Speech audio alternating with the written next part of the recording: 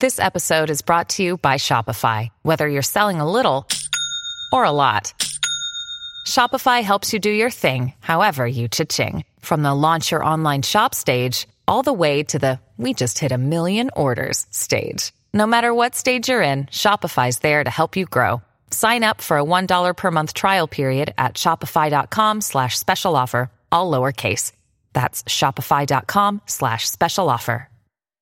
Hey guys, it is Ryan. I'm not sure if you know this about me, but I'm a bit of a fun fanatic when I can. I like to work, but I like fun too. It's a thing. And now the truth is out there. I can tell you about my favorite place to have fun. Chumba Casino. They have hundreds of social casino style games to choose from with new games released each week. You can play for free anytime, anywhere. And each day brings a new chance to collect daily bonuses. So join me in the fun. Sign up now at ChumbaCasino.com. No purchase necessary. VGW Group. Void where prohibited by law. See terms and conditions. 18+.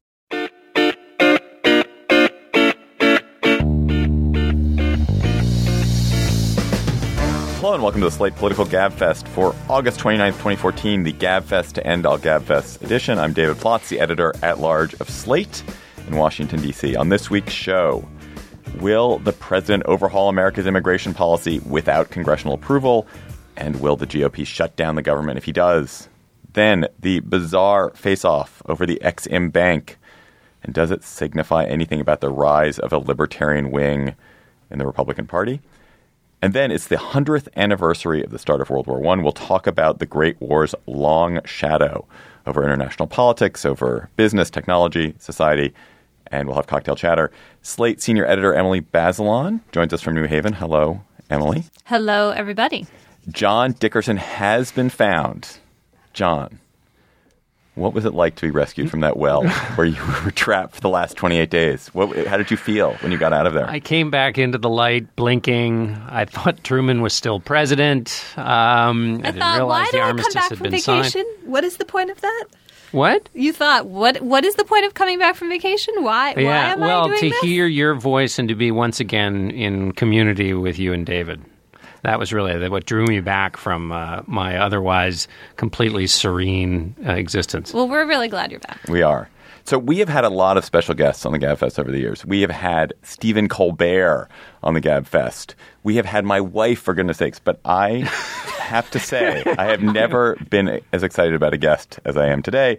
Joining us on the Gabfest from somewhere in Oregon, in a miracle of podcast cross-pollination, is Dan Carlin.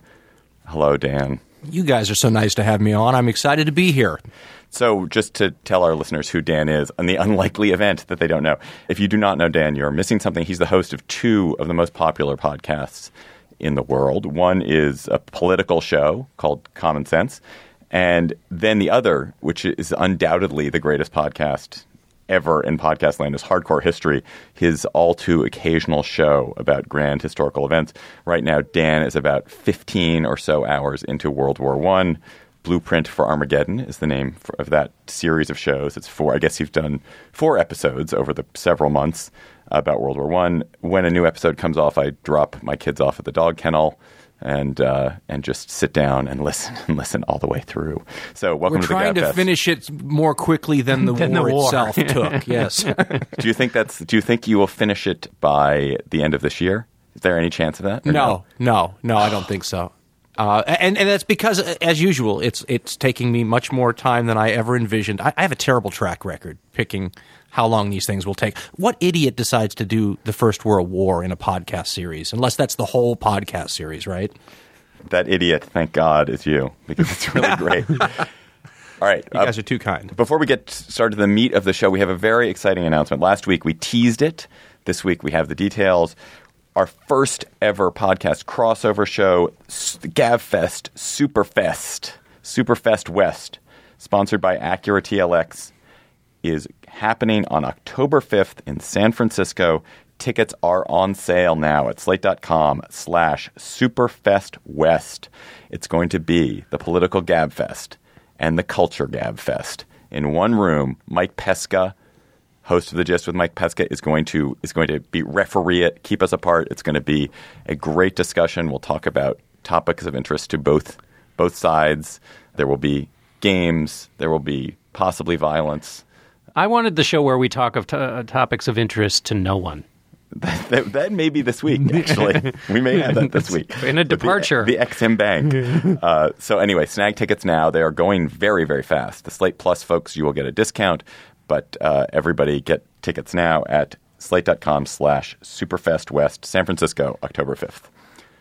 We are heading for an interesting showdown between the executive and legislative branches of government. If the leaks and signs are to be believed, and John Dickerson will tell us whether they are to be believed, President Obama is preparing to take broad executive action on immigration, with Congress failing to have passed the immigration bill that went through the Senate. The president seems to be getting ready to unilaterally modify immigration policy. Two key elements that have been talked about. One would be suspending deportations for a huge chunk of people who are in the country illegally. One idea is to everyone who has a relative, basically, would not be deported. The other idea would be an expansion of the H-1B visas, or the visas that are going to the most valuable high-tech workers, something that the technology industry has been clamoring for. So the president, it doesn't seem, can create a path to citizenship for people here illegally without congressional action. So, Emily, first on the legal question, can the president take executive action on this and stay on the right side of the law? Is he on safe ground? What can he do? Yes, it is legal. So the criticism of this coming from Republicans and the right generally is that he's exceeding his authority, that you can't just unilaterally declare as a matter of policy that you're not going to enforce a whole area of law ahead of time, that is superseding Congress's authority. And, you know, to continue the argument, though I don't agree with it, that in this case, Congress has actually failed to stop these deportations. And so for Obama to step in and do it on his own is to directly contradict and defy Congress.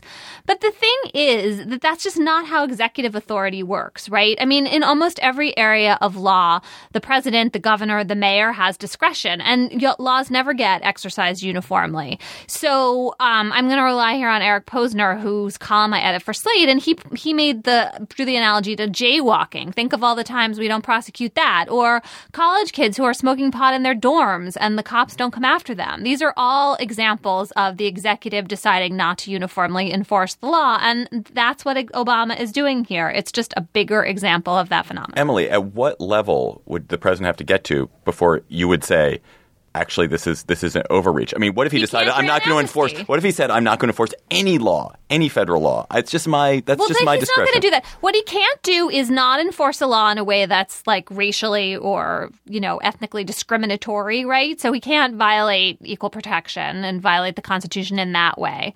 And he can't grant amnesty. He can't actually change the legal status of these people he's not deporting. But the executive, the presidents for decades have not deported people, right? Like we saw this with the boat people coming in from Cuba and probably some other country I'm forgetting about. There are lots of instances of this. And it's actually, especially with regards immigration, which is so clearly something that the national government is responsible for. The president has even extra discretion and authority. So, Dan, let me go to you on this, because you're very good about these questions of power and accretion of power.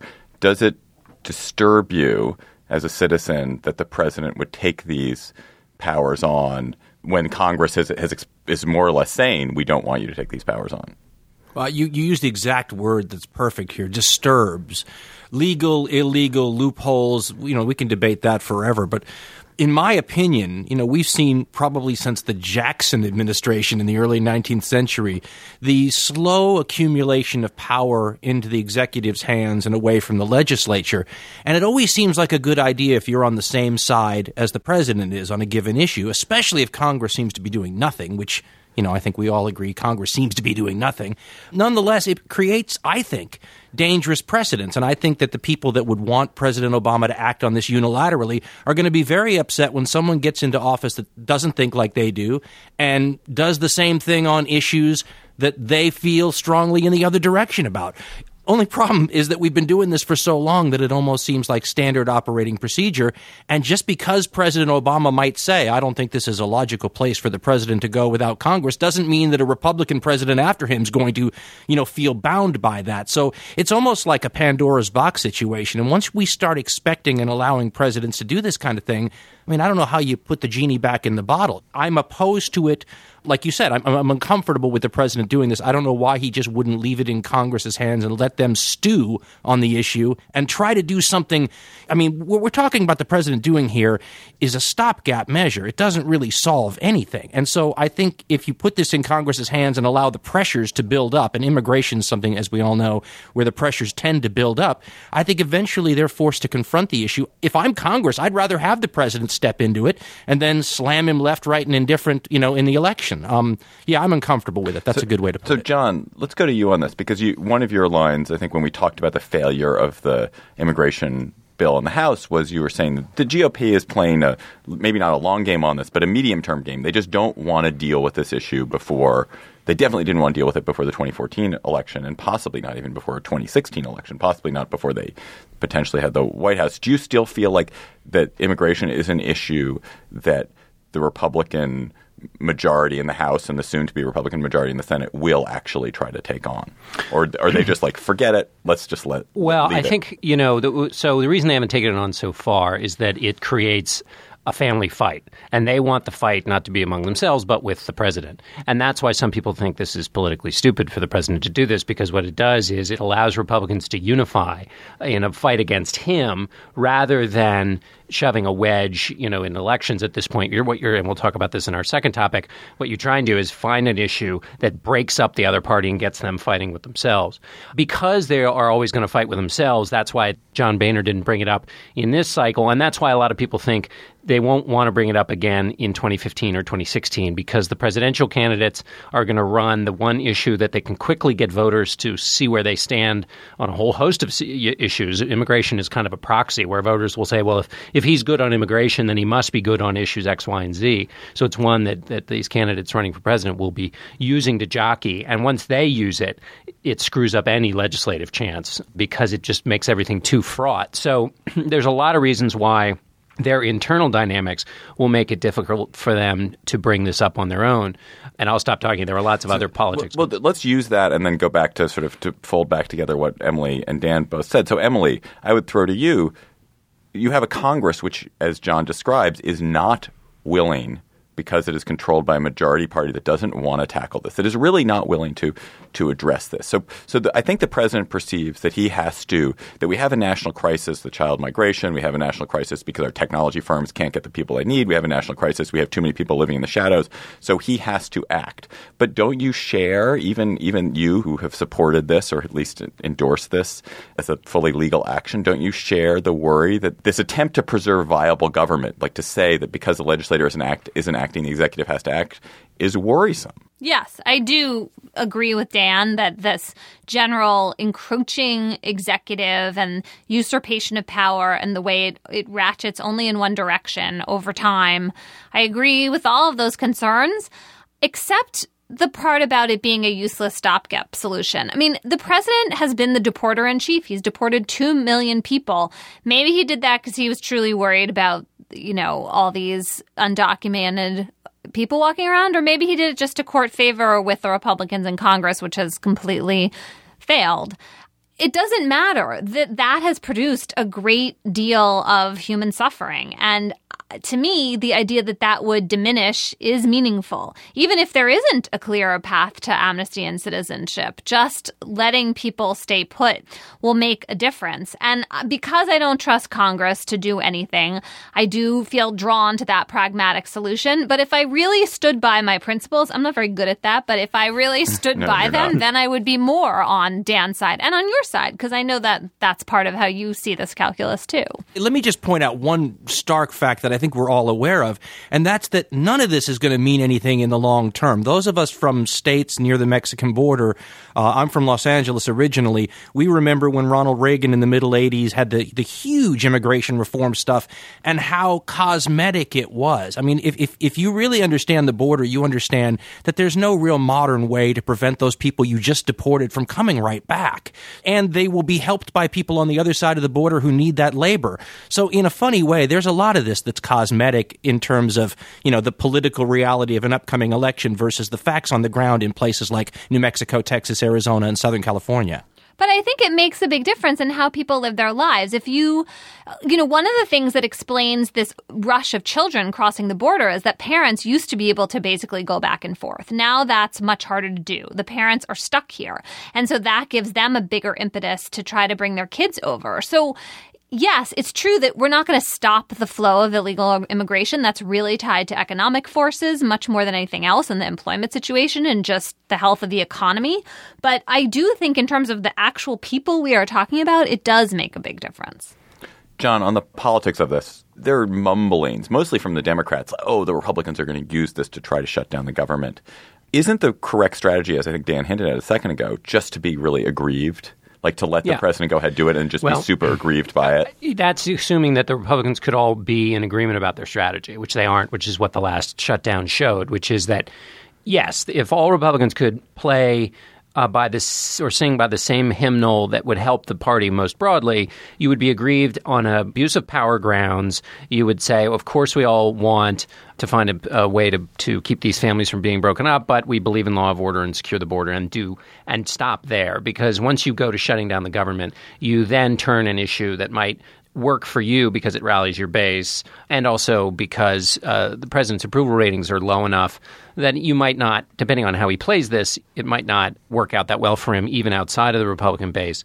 But once you start shutting down the government, you move to a position that the Republicans are just in a terrible shape on. Just let me pause you there. So the way you would shut down the government is that the government needs a continuing resolution to fund government activities. October 1st. And so you would tie a bill that would ban the president from doing this or defund anything he did on this. Now, the issue there is the president would have to make a fight over it. In other words, he'd have to say, I'm not going to sign a bill. Now, of course, then it wouldn't pass through the Senate, assuming that the Senate takes the president's view. But I think just leaving the sort of back and forth of how the budgeting would work, the question is, how would this work in terms of the elections? I mean, you've already seen Democrats running in those states, those 7 states that Mitt Romney won in the last presidential race, the so-called red states, the red state Democrats, opposing this on a variety of different grounds. Mark Pryor in Arkansas said, the president can't just act willy-nilly without Congress on an issue that's this important. So what you have an interesting tension here, because it would – an issue like this, if you look at, there was a Gallup poll at the end of August and asked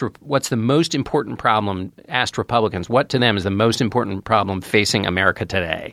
22%, the number one answer, said immigration. So you are taking an issue and you're poking the Republican base in the eye on the thing they are most riled up about. And so since non-presidential year elections are more about turning out your own base, you're giving something that really riles up the other side and doesn't necessarily do that same thing for Democrats. In Colorado, in the Senate race there, which is close, there are a sufficient number of Hispanic voters that it might matter some, but it's not going to energize the Democratic base as much as it will the Republican base. So that's why you see these Democrats running in red states saying to the president, don't do this. And behind the scenes, their strategists are even more upset. So the question then for the president becomes, and if you go back and listen to his second inaugural address, which was written in historical terms, where he talked about the advancement of civil rights and gay rights and women's rights under his administration, you can see this as the kind of thing when he leaves office in 20 years from now saying, I had colossal battles over giving more people health care and big battles over, trying to undo the horrible sort of screwed up immigration system for Hispanics. And so you get into a conflict here between his long-term legacy and the short-term needs of the Democrats running for the Senate. But couldn't they just wait, John? I don't get that. It's like November will be over and then, Mary Landrieu and they'll all be elected or not. No, they'll all be lost. They'll all be lost. Exactly. And then he won't be responsible for them. Why not just hold off on this for a few months? Because the Republicans might control the Senate, but that wouldn't matter if these are all executive orders. What I hear is that, he's getting a lot of pressure to do this fast. I mean, but like yesterday. It's almost September. Yeah, so why can't you wait 2 months? I don't understand that's it at a good all. question. I don't have the answer for that. They've been waiting for this for 6 years, however long he's been in office. I don't have the answer for that. Well, do you have the sense, just to wrap on this topic, do you have the sense that the president no longer gives a damn about the daily political requirements of the Democratic Party, that he's not sitting there worrying about it? He doesn't have another election. He can't win with the voters who are going to turn out in 2014 anyway. And so that he's that's just like, what some people see this as a sign of. I'm going to do what I want to do. Yeah, that's what some people see this as a sign of, that he's just decided that he wants to do, what's necessary. He thinks this is good government. I mean, this is a requirement because action has been delayed for too long, and that it's never going to get any better with the Republicans in control, and it'll only get worse if they take control of the Senate in terms of trying to do it sort of the right way. That makes zero sense to me as a matter of politics. I mean, I don't have no idea whether that's what's going on or not, but what if he gets an unexpected Supreme Court appointment, to return to my own personal obsession? I mean, it will matter if he has lost the Senate at that point. Yes, but I guess the point is the writing's on the wall. He thinks he's already going to lose it. I see. Okay. Let's move on to our next topic. In the ramp up to the 2014 election, Congress, as we just discussed, is not talking about very much. But there is one subject besides immigration that has injected itself into some 2014 races. It is the Ex-Im Bank. To call the Export-Import Bank obscure is to insult obscurity. It is a practically unknown government entity that exists to help U.S. companies sell their goods overseas. It exists to help Boeing sell planes overseas. It has trudged along quietly for 3/4 of a century, supported by left and right Chamber of Commerce types. Some liberals in the anti-crony capitalist wing have mumbled about it over the years and attacked it. Now we have a group of reform-minded conservatives, some more Tea Party, some libertarians, some just sort of in this reformist wing of the conservative movement, trying to kill the bank, which needs to be reauthorized in September. Let us just take a quick poll here and everyone be honest. I'll start with you, Dan. Had you heard of the Ex-Im Bank before people started talking about it in this? Yes, but I don't think I could have discussed it with any sort of intelligence at all. John? Yes, but that's because I cover this stuff. Emily? Yes, but only because we had a GabFest fan visit us who worked for it, didn't we? Or was involved with it in some way? And other than that, I had no idea what it was. I'm a no. All right. So, Dan, do you think that this is a fight about anything, or is this simply some optics that people are using just to help them in campaigns? Well, I do think that there are people who feel strongly about this. I mean, there have been Democrats for years who've brought this up as a way to funnel money to corporations that are so powerful and so rich that they shouldn't need any help anyway. And there are libertarian-leaning legislators who for a very long time, and think tanks and the Cato Institute and all that, who have talked about this as being just one more way for government to pick winners and losers and all that kind of stuff. The problem is if you look at how other countries do all this stuff, I mean, this free market system that so many of these, for example, libertarian-leaning folks would like to see doesn't exist. And so the other countries all deal in crony capitalism. And so when we talk about getting rid of some form of crony capitalism here, I think it's fair to say, what does that mean for Boeing, or on the other side of the coin, isn't Delta on the other side of the issue saying, yes, but this whole thing hurts a company like ours? So to me, yes, it's positioning for the election. In the Republican Party, this is one of several issues that the Tea Party types are helping to differentiate themselves from the Rockefeller business-friendly Republicans. And on the Democratic side, there's always been this divide between, maybe you'd call them neoliberals, and the old-fashioned types that don't want corporate welfare. I think this is an old issue, and we're just sort of raising it again. I love the involvement of Delta in this. It's really funny. So Delta is a big American airline, and they are the funding source really behind a lot of this, and they're a lot of the outrage in the sense that they don't like the fact that airlines overseas that want to buy Boeing jets are getting subsidies in the form of low-interest Ex-Im loans, and they themselves have to pay a higher price or an effective higher price.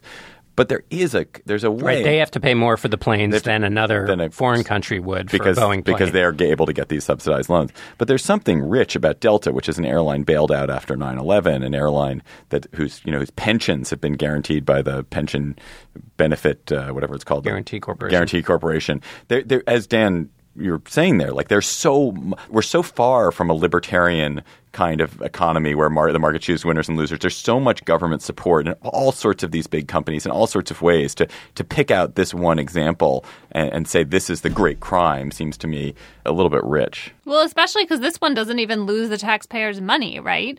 That said, if it's a bad idea, the everyone else is doing it defense, is that really good enough? I mean, if there are losers and winners from this form of loans and Delta's the loser, is it really worse for the American economy to get rid of it? Well, but I have a question about that, too. Why can't, I mean, if Airbus, for example, the main competitor of Boeing, has these same kind of loans, and if getting rid of them in our country would mean that Delta was on a more playing field, but if we didn't get rid of them, why couldn't Delta go and then buy Airbus products, take the discount from the XM banks in Europe and just say, fine, we won't buy Boeing Airlines anymore because we can't buy them for the same rate we can buy Airbus. Right. That was exactly the question I had. Delta is going to win this. Delta's going to get some deal where they get whatever rate that foreign airlines are getting for these planes. There's going to be something worked out like that. And do you mean they'll win it because the Exim Bank won't get reauthorized, or because they'll get made whole? No, they'll get made whole somehow. They'll get made whole. The Exim Bank will get reauthorized. Yes, it will. Oh, that's really depressing. So then we're going to have like some other crony capitalism for Delta's benefit. Wait, John, you doubt this? No. It's just when I think we shouldn't let people miss the idea that if it gets reauthorized, there will still be – so it has to be reauthorized. In other words, this won't happen kind of like automatically. And as a result, it'll be interesting to watch. I mean, I think what Dan says is right. This is all a lot of theater, especially when you think about the size here relative to some of the other bigger problems that have to be tackled in the budget. What makes it politically fun as a place to watch is that in the Republican Party you have one of the largest, most powerful outside funding source for campaigns is the Koch brothers and Americans for Prosperity, which they support. And Americans for Prosperity is behind the effort of getting rid of the Export-Import Bank. And so you see Republican candidates going off to Americans for Prosperity convention, telling them how crucial and central they are because of all the money they put into advertising to their campaigns.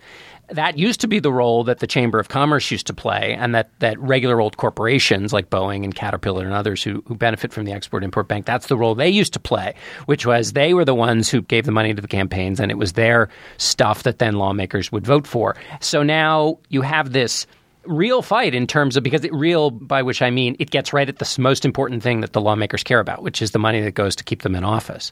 I think as a left-right, as a Democrats using this as a wedge, we talked about it earlier, you could imagine a Democrat trying to drive that wedge between Americans for Prosperity and the Chamber of Commerce. That wedge exists, but it doesn't, as an electoral matter in terms of these Senate races, I don't think it has that much play because voters who end up having to vote in the end, like this all gets, once you start talking about preferential credit to foreign countries to buy like I think you start to lose voters. But as an inter-party fight among Republicans, it may get reauthorized, but it will be a little bloody in doing so.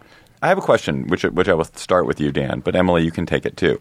So let's say you did want to really tackle crony capitalism in this country. You did think like these big corporations are getting too much at the expense of regular Americans, taxpayers, workers, however you want to define it. What would be the things that you would do to weaken the power of these corporations or to weaken crony capitalism? Here's an example. I don't think there's anything, and I'm going to differ probably with a lot of my audience on this, anything theoretically wrong with having an export-import bank. I think the problem comes into play when the government is, and I use the word corrupt. It's a little hard for some people. They prefer something, special interest or compromised. But when you've got a government that's corrupt, then any of these things which direct money towards any source becomes just another place for the corruption to intervene. In other words, I remember Microsoft several years ago was being threatened with I think it was over Windows, a monopolistic lawsuit. And they claimed that they were being shaken down by the government, that the government really didn't care one way or the other, but we're looking for campaign contributions and would go to companies and say, well, you might have a monopoly here unless we change our minds.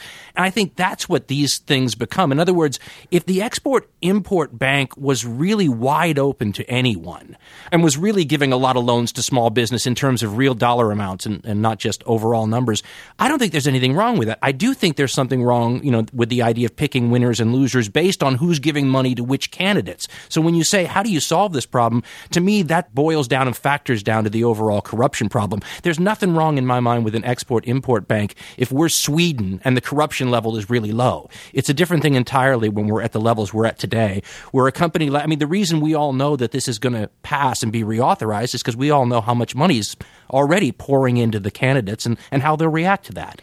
One other thing I would add is that we're also talking about this coming up after the Republican primaries are over. At the beginning of the primary cycle, in this last campaign, 7 Republican senators were facing Tea Party challenges. They all survived them. They have now survived them. And so imagine this, if this vote had come up at the beginning of the year when those 7 all still faced possible Tea Party primary challenges, reauthorization would not have been, it would have been much harder to reauthorize. And you already see, so Eric Cantor was a big fan of reauthorizing the Export-Import Bank. He's now gone. Kevin McCarthy, his replacement, is not a fan of it. But the fact that this comes after the primaries makes it so Cantor's scalp doesn't matter that much because he was the only one who was scalped. Well, yeah, and also you can't get scalped until everybody's through their scalping period. And so the people who have to worry about their vote on this would be anybody in 2016 who thinks they're going to get a Tea Party challenge. And so you might watch those senators, and particularly the senators who are in kind of swing states. And so you'd watch them to see what they do on the Republican side, just because they might have to do some fancy dancing in expectation of getting a primary challenger from the Tea Party.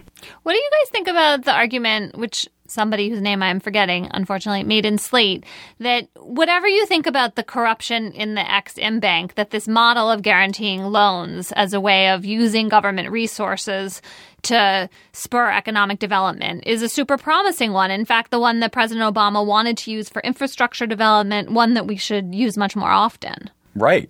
Especially at a time when you can't, well, if you're a Keynesian, as I am, and you can't really get stimulus passed this Congress, the loan guarantees are a form of backdoor stimulus, the same way like the Fed policies are. Yeah, that this is a way of lowering costs to spur economic activity through a government support.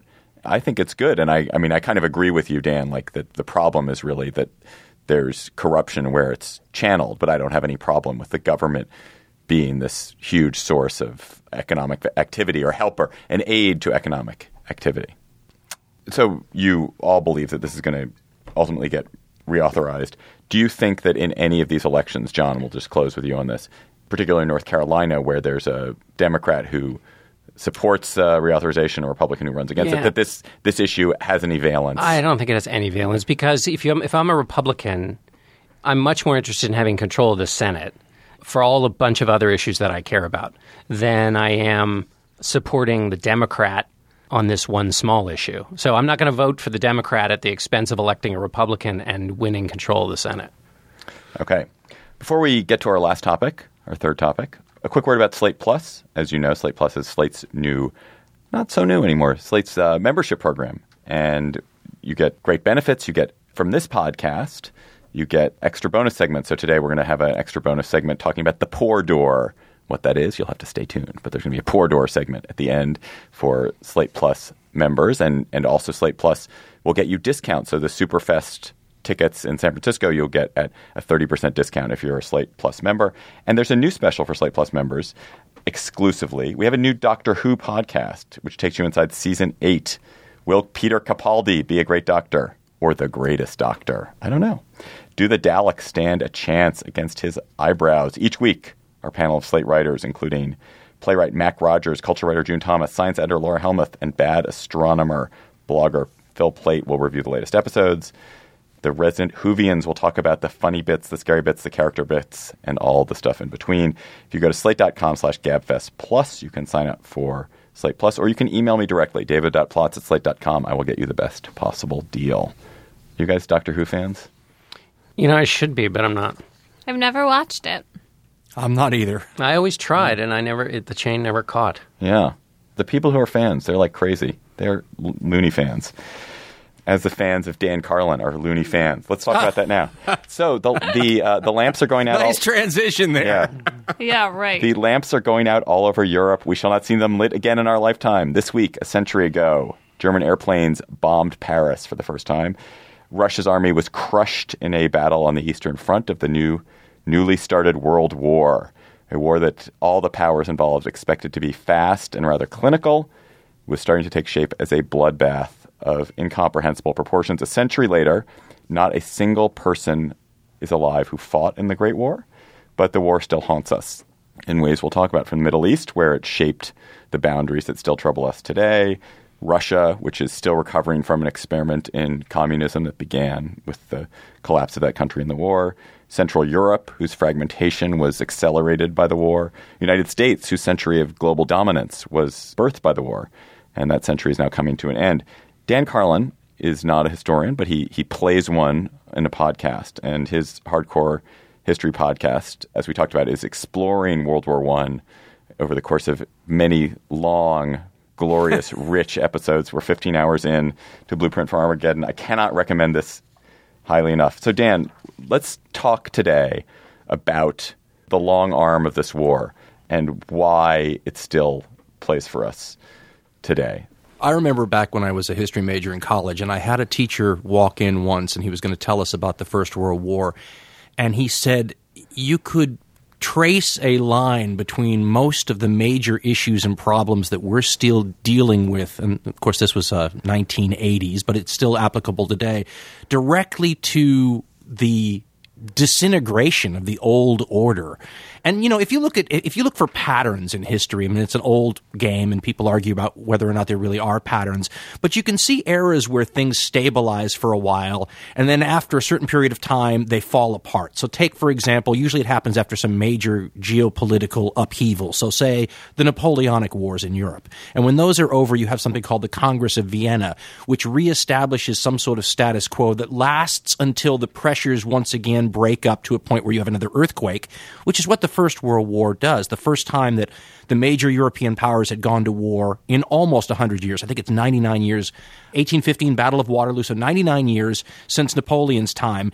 It's because the deformations had sort of built up over all that time period, and there were power relationships that were not based on reality anymore. You had this new German empire, which, you know, if you wanted to compare it to someone now, maybe you'd say it's a little like the resurgence of China, right? So you have this new power that everybody realizes is up and coming, but doesn't feel like they have, you know, their place in the world, that the relationships are still frozen into a 99-year status quo that was organized before there even was a unified Germany. So you could see, and the people at the time saw, the stresses and strains build up. And that explosion in the First World War is so interesting to people like yours truly because so much had changed since the last time all these nations went to war. I mean, my favorite battle in the First World War is the very first one. When you see the French and the Germans, for example, on what will later be the Western Front, clash with no idea of what's going to happen. And everybody was so appalled. The French lost 22,000 killed in one day in August 1914. The losses in one day on any of the major battles in 1916 were larger than all of Europe's losses in all the wars, colonial, domestic, and everything put together during that 99-year period. So what you had here is the modern mechanized industrial world teaching a whole bunch of 19th century people in terms of their mentalities what the 20th century was going to be like. And that's why it's fascinating. And you see everything from the birth of the modern Middle East that comes out of that. As you said, communism, the rise of the United States, and a little paid attention to point, but that's that, you know, Britain was the great creditor nation in 1914, and London was the center of world banking when that war started. 4 years later, that had shifted to New York, and the United States had become the great, you know, lender nation. People talk all the time about the First World War being a giant cataclysmic European civil war that destroyed 100 years of wealth creation and civilization and all that. It's the most fascinating, I think, conflict that impacts our lives today. Was it pure catastrophe? Because the death and the slaughter and the suffering is on a scale heretofore unimaginable in the world, and I guess later it is imaginable. Did it have to happen that way, or was there a way that these stresses could have been, the air could have been let out slowly and it wouldn't have been so terrible? Or did it need to be so terrible for the world to move forward? I think that's a great question, and historians have been arguing about this ever since. I mean, one of the real wonderful controversies that's arisen in the last 10 or so years is whether or not the world would have been better off had Britain stayed apart and allowed this to be a purely continental situation. I mean, everybody always points, for example, to two things which show how nasty the First World War turned out to be for the rest of our lives. One is, as you said, the Tsarist Empire in Russia falling apart to be replaced by a utopian experiment, Soviet communism, which of course impacted all of us growing up during the Cold War, but also leaving an embittered Germany that had felt somewhat, the old stabbed in the back line that led directly to a Hitler. So if you turn around and say, boy, if the First World War had turned out differently and we didn't have Soviet communism and we didn't have the Third Reich, boy, how different today would be. The question is, would it be different good or different bad? And could you actually lose 100 or 200 million people or however many you want to say? You have to throw China in there when you talk about communism. I mean, can we really say that we have a better world today built on the bodies of 100 or 200 million people? I don't know. That's hard for me to stomach. All I can say is that it did birth the modern world, for good or ill. Every single person involved in this war, except for, I suppose, there are a few children alive who probably have memories of the battle, but every single person is dead. What does that matter?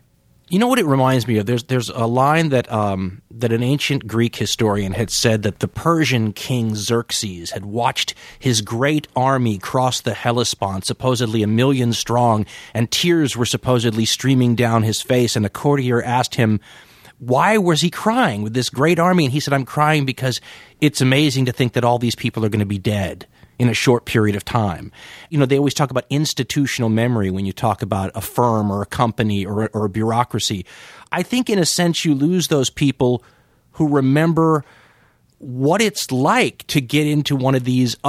We have no memory today. The World War II generation is dying out of what these conflicts are like. You look at the situation right now in Ukraine, and people ask me all the time, could something like that be like another Sarajevo? Could it spark another global world war? And you think to yourself, well, if you had people, the 1946 generation or the 1919 generation, those people who really remembered the stakes that we're talking about here, I think that's a wonderfully moderating influence. And I think the farther away we get from those horrific cataclysms, the more likely it is we'll fall into another one. I think when you listen and you read, for example, to the literature in the 1920s written by these people who were deeply affected by the cataclysm, you realize they form an interesting block of people in our world and an important, I think, counterbalance to those who would suggest that, damn the torpedoes, we have to go in here and do this and power politics. There's a payoff and a cost to power politics.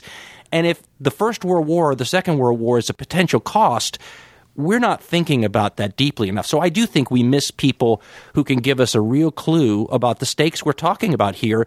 And, I think we're careless sometimes in international affairs, and a whole generation involving millions and millions of people were living examples, sometimes without arms and legs and eyes and walking around these societies of how bad it could get if our leaders and politicians are not careful. Dan, when you said that kind of World War I taught the world how the modern world could do warfare, is the best example of that the sulfur mustard gas, or was there some other technological advance that caused this kind of carnage in a single day, or that made it that much more exponentially kind of gruesome than what people thought they knew before? It's machine guns and it's artillery. And the growth of that was exponential. If you just look a generation or two before the First World War broke out, the weaponry is still not that dangerous. The growth is almost the way we see technology today, where, it's hard to realize, isn't it, that 15 years ago, none of us had iPhones or anything like that, right? And now look at how quickly that's changed. Well, 15 years before the First World War even, you'd look and you'd say, well, you know what, this stuff is dangerous and deadly, but not as bad as it's going to be. At the Battle of Verdun, they fired off 2 million artillery shells in 6 or 7 days. Napoleon had 20,000 cannonballs at Waterloo 100 years before. So the growth is so exponential that it's almost as though human planners and generals weren't able to keep up with it. I always like to say that the first 2 years of the First World War is a terrible lesson being taught not just to the soldiers on the ground, but to the generals too. They don't know how to deal with this mechanization either, and they're dealing with a learning curve. And the only problem with that is that their experiments involve the deaths of hundreds of thousands of people in a lot of battles. Do you think there's any chance of a war like that being fought again? Obviously, there can be you can imagine a war which kills on the scale that the World War I killed, but a war which does technology allow a war to be protracted and stalemated the way it was in World War I? Or has technology made that particular horrible aspect of it, the idea that it's a siege lasting for 4 years, that can't happen again? To me, the bigger issue is a war where everyone uses everything in the arsenal that they can get their hands on, because that's what the First World War was that the Second World War wasn't. Because we had not just gas and chemical weapons in the Second World War, but better ones, right? We had nerve gas and all these things that we won't use today, and even Hitler didn't use them in the Second World War. So the last war human beings have fought, where every single thing in the arsenal was thrown out there, at least on a multi-power level, because I think Iran and Iraq were launching everything they had at each other in the 1980s, was the First World War. I can't imagine us doing that today. The stuff that's in the arsenal, I mean, we'd be pulling out biological weapons, we'd be launching new plagues. I guess maybe this is the optimist in me, which is a very small part of me. But I can't imagine that we would, or any other power, would launch every single thing we have in the arsenal in a life or death struggle. That's what happened in the First World War. And is that shift because the technology is so terrifying, or is it also because our conception of nationalism has shifted? Because one thing that strikes me about the First World War is that this martial spirit that seemed to propel so many people along, it feels very foreign to me. I mean, in this country at this point, we've essentially outsourced the military to very particular segments of the population, lots of them poor people. It's not something that all of us are affected by.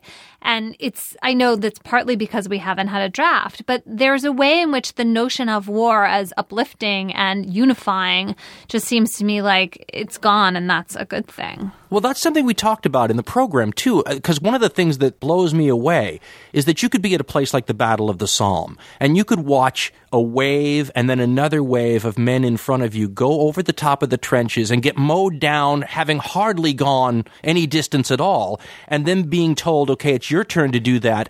And those people got out of the trenches and did it.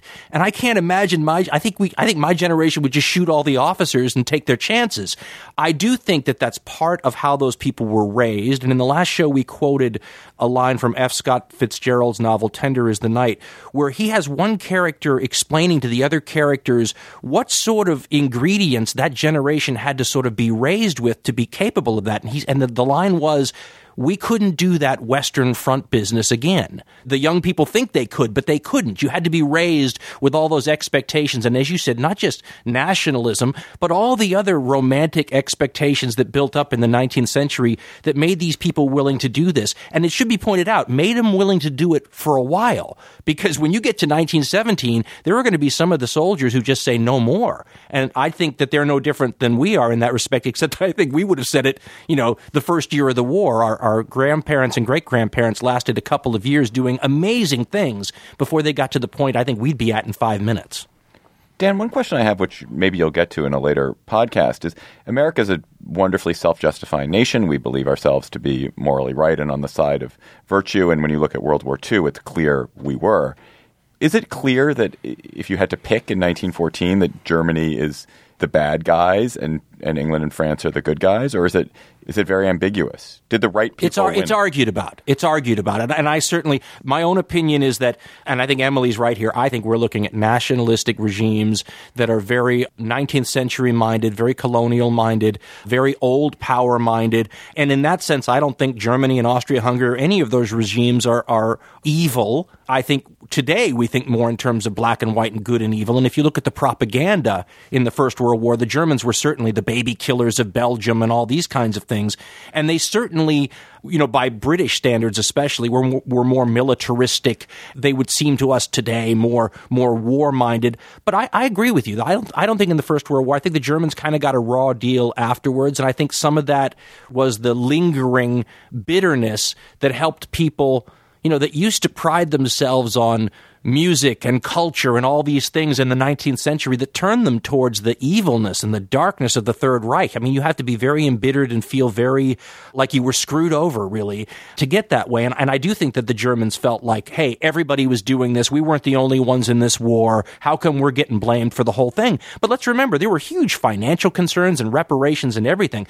And the French, who had good reason to be upset, I mean, they were even making rules in the peace treaty that said, when we bury the bodies, the French get to be in, with white crosses that symbolize purity on their graves. The Germans have to have black crosses that symbolize, perfidy for their graves. There was a lot of lingering animosity, and somebody was going to have to pay for this whole mess. And so the Germans got saddled with it, but I agree with you guys, I think. I don't know what all you think, but to me, that was just another typical power politics war. And no, I don't think like the Second World War, which I do think was a good and evil thing. I don't think the First World War was a good and evil thing. Dan, this has been great. I strongly recommend to all our listeners that if you are at all interested in the subject, go listen to Hardcore History's Blueprint for Armageddon episodes 1 through 4, with many more coming. It will be well worth your endless hours you will spend listening to it. Let's go to cocktail chatter when you're discussing the Great War at the Dickerson Manse. John, what are you going to be chattering about with your lovely family? It's not so much a chatter as it is a recommendation, which is for the great book Moonwalking with Einstein by Josh Foer, which is Moonwalking with Einstein, The Art and Science of Remembering Everything.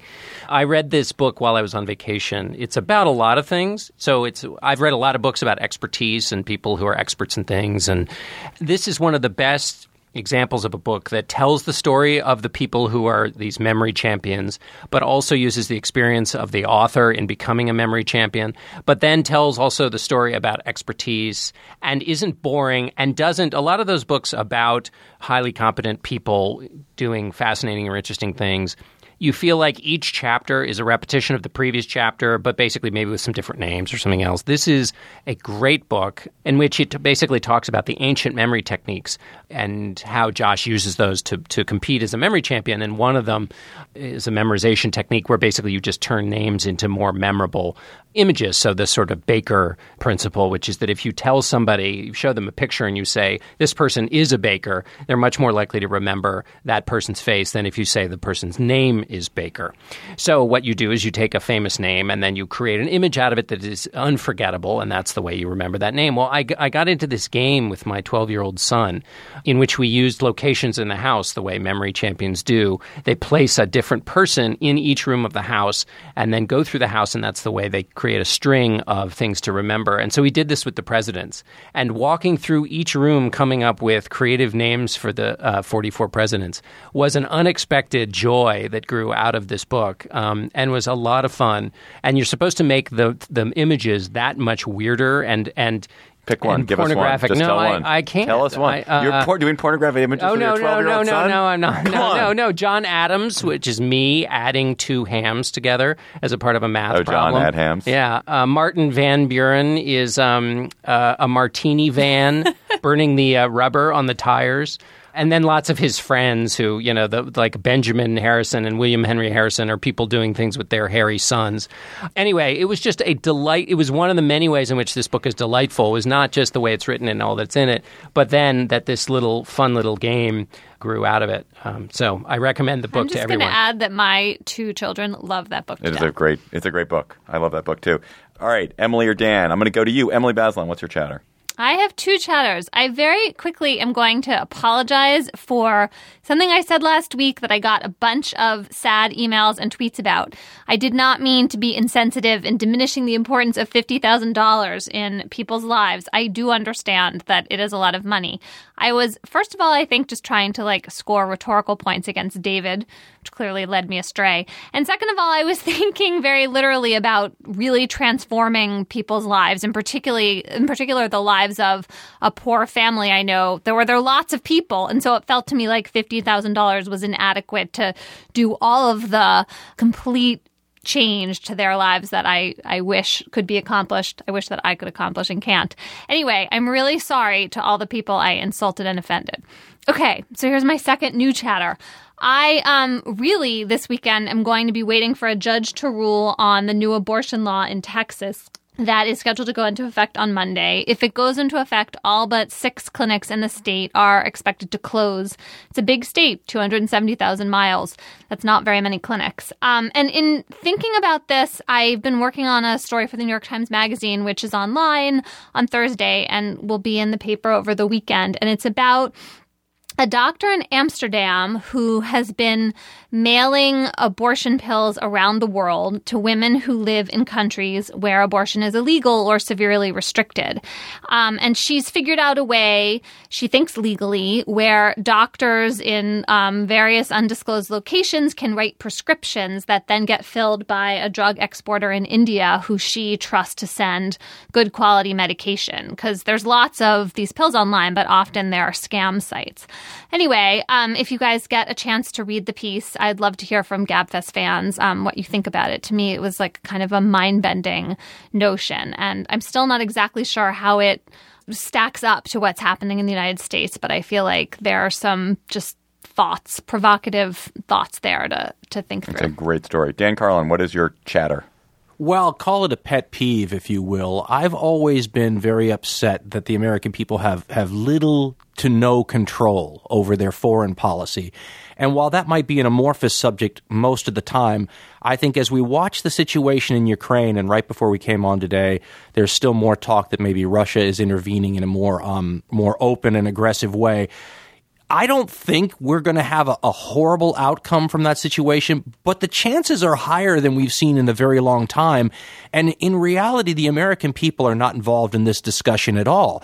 If the Russians went in there tomorrow in strength, what would we do? And what would the American people's role in that be? I mean, do we have any say in how we react? Remember, Ukraine is not a NATO country. We don't have an Article 5 agreement with them to protect them. Does that mean we wouldn't do anything? And do the American people have any say in this at all? Or are we just going to be carried along in short order by events in a very similar way? I mean, I have listeners say, is it like the First World War? And I always say it's not. But it might be if we find ourselves trying to react on the fly without having any sort of a public debate or conversation about this. You know, they say in warfare, you always want to gain the impetus, right? You want to get everybody responding to your moves. Seems to me we're in the situation where that's what we're doing. And if that's the way it's going to be, I'd love to be having a national discussion right now over what the United States should do. I know you don't want to tell your potential adversary and warn them about your plans. At the same time, the American people are going to find themselves very shocked and surprised if all of a sudden we have an international conflict breaking out over something that clearly you can see we have a smoldering flame going on in Ukraine. If it breaks out into a forest fire, we're not ready for that, and I'd like to see us talking about that. All right. My chatter is more frivolous. There's a great little controversy erupted this week over an airline flight that was diverted when one passenger prevented another passenger in front of him from reclining her seat. So she wanted to recline her seat. He put up a thing called a knee defender, which prevents an airline seat from reclining. They came to, not quite to blows, but the passenger in front tossed some water on the seat blocker, and the flight was diverted, which seems like overkill to me. But there was a wonderful piece by Josh Barro in the New York Times this week making a very persuasive case that in fact you have an absolute right to recline your seat. Like that, when you buy an airline seat, you have bought the right to recline, and no one can prevent you, except insofar as the stewardesses can for safety reasons. It was very persuasive. As somebody who is long-legged and is constantly the victim of seat recliners, I don't recline. Here's my question about that, David. Don't you recline your own seat? Why do people find this so oppressive? I mean, in an ideal world, you get to recline, the person in front of you chooses not to. But as long as everyone can recline, why is it so terrible? Well, it's terrible if you are a tall person and you're trying to work. It's hard to work when you're reclined. And also it's hard to work when the person in front of you reclines. No, even if you've paid the upcharge. Yeah. Josh made the point, like, if you don't want people to recline, there's a solution. One is that airlines can create a non-reclining zone. Yeah, that's a good idea. And two, you can offer someone, you could pay the person in front of you, I will give you $20 not to recline your seat. That's way too awkward. Nobody's really going to do that. It's no less awkward than putting a device, there that locks them in their upright. But you and do locked. that silently, and you hope you're going to get away with it. You don't. You're making utilitarian when I agree with you, claim, that would be better, right. but it's not going to happen. Anyway, David, did the airline put up with that? I mean, do they endorse these knee things? No. The airline, it believes that the property right exists with the person who buys the seat, so this person can recline. You may not use a knee defender on most airlines. But nor do they endorse throwing water on a person who uses a knee defender. But apparently what happened is, I think I'm right, that the person who put the knee defender on, there became conflict, and the steward told the person with the knee defender to take it off and maybe didn't, and that was what caused the kerfuffle. But it's crazy to divert a flight. That to me is like just nuts. The cost of that is ludicrous. You could charge everybody with disorderly conduct when they get off the plane, but to take a flight down because people are spatting over a seat, that's nuts. Anyway, the GabFest is produced today by Mike Volo. If Mike were an army in World War I, he would be England. Calm, quiet, bearing any burden. Our intern is Max Tawney, who would be Belgium. Small, plucky, playing the great powers off each other. John Dickerson would be France. He'd be elegant, history-minded, classy even in low moments. Emily Bazelon would be Germany. Oh, my God. Oh, no, they're not the villain. They're not the villain. Ruthlessly efficient. Didn't you listen to what Dan said? The villain. Dan said, you're not the villain. You're ruthlessly efficient and perfectly drilled. And it always turned out well. The executive producer. Great. and you have a very pointy thing on your helmet. Which role are you assigning yourself? The executive producer of Slate Podcast, Andy Bowers, would be the United States. Distant, but they are ready to ride to the rescue. I would be Russia. Chaotic, disorganized, and falling apart. Our show page is slate.com/gabfest. Lots of links to what we talked about today. Our Facebook page is facebook.com/gabfest. Check @SlateGabFest, our Twitter feed, for great tweets. Our email address, if you want to email us and praise Dan, is gabfest@slate.com. Please subscribe to our podcast on iTunes. Leave a comment and rating while you're there. If you like the show, subscribing, commenting, and rating really helps us. You should also subscribe to Hardcore History and Common Sense while you're there, Dan's podcast. For Emily Bazelon and John Dickerson and Dan Carlin of Hardcore History, I'm David Plotz. We'll be back with you next week.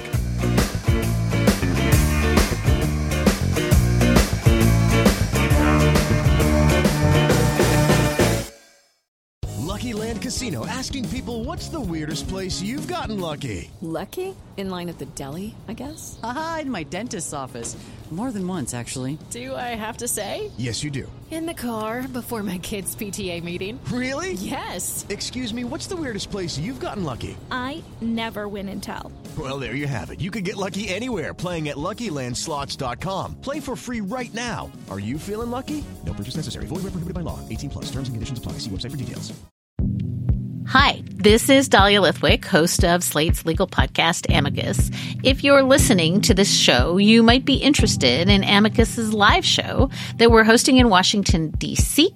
on Tuesday, May the 14th.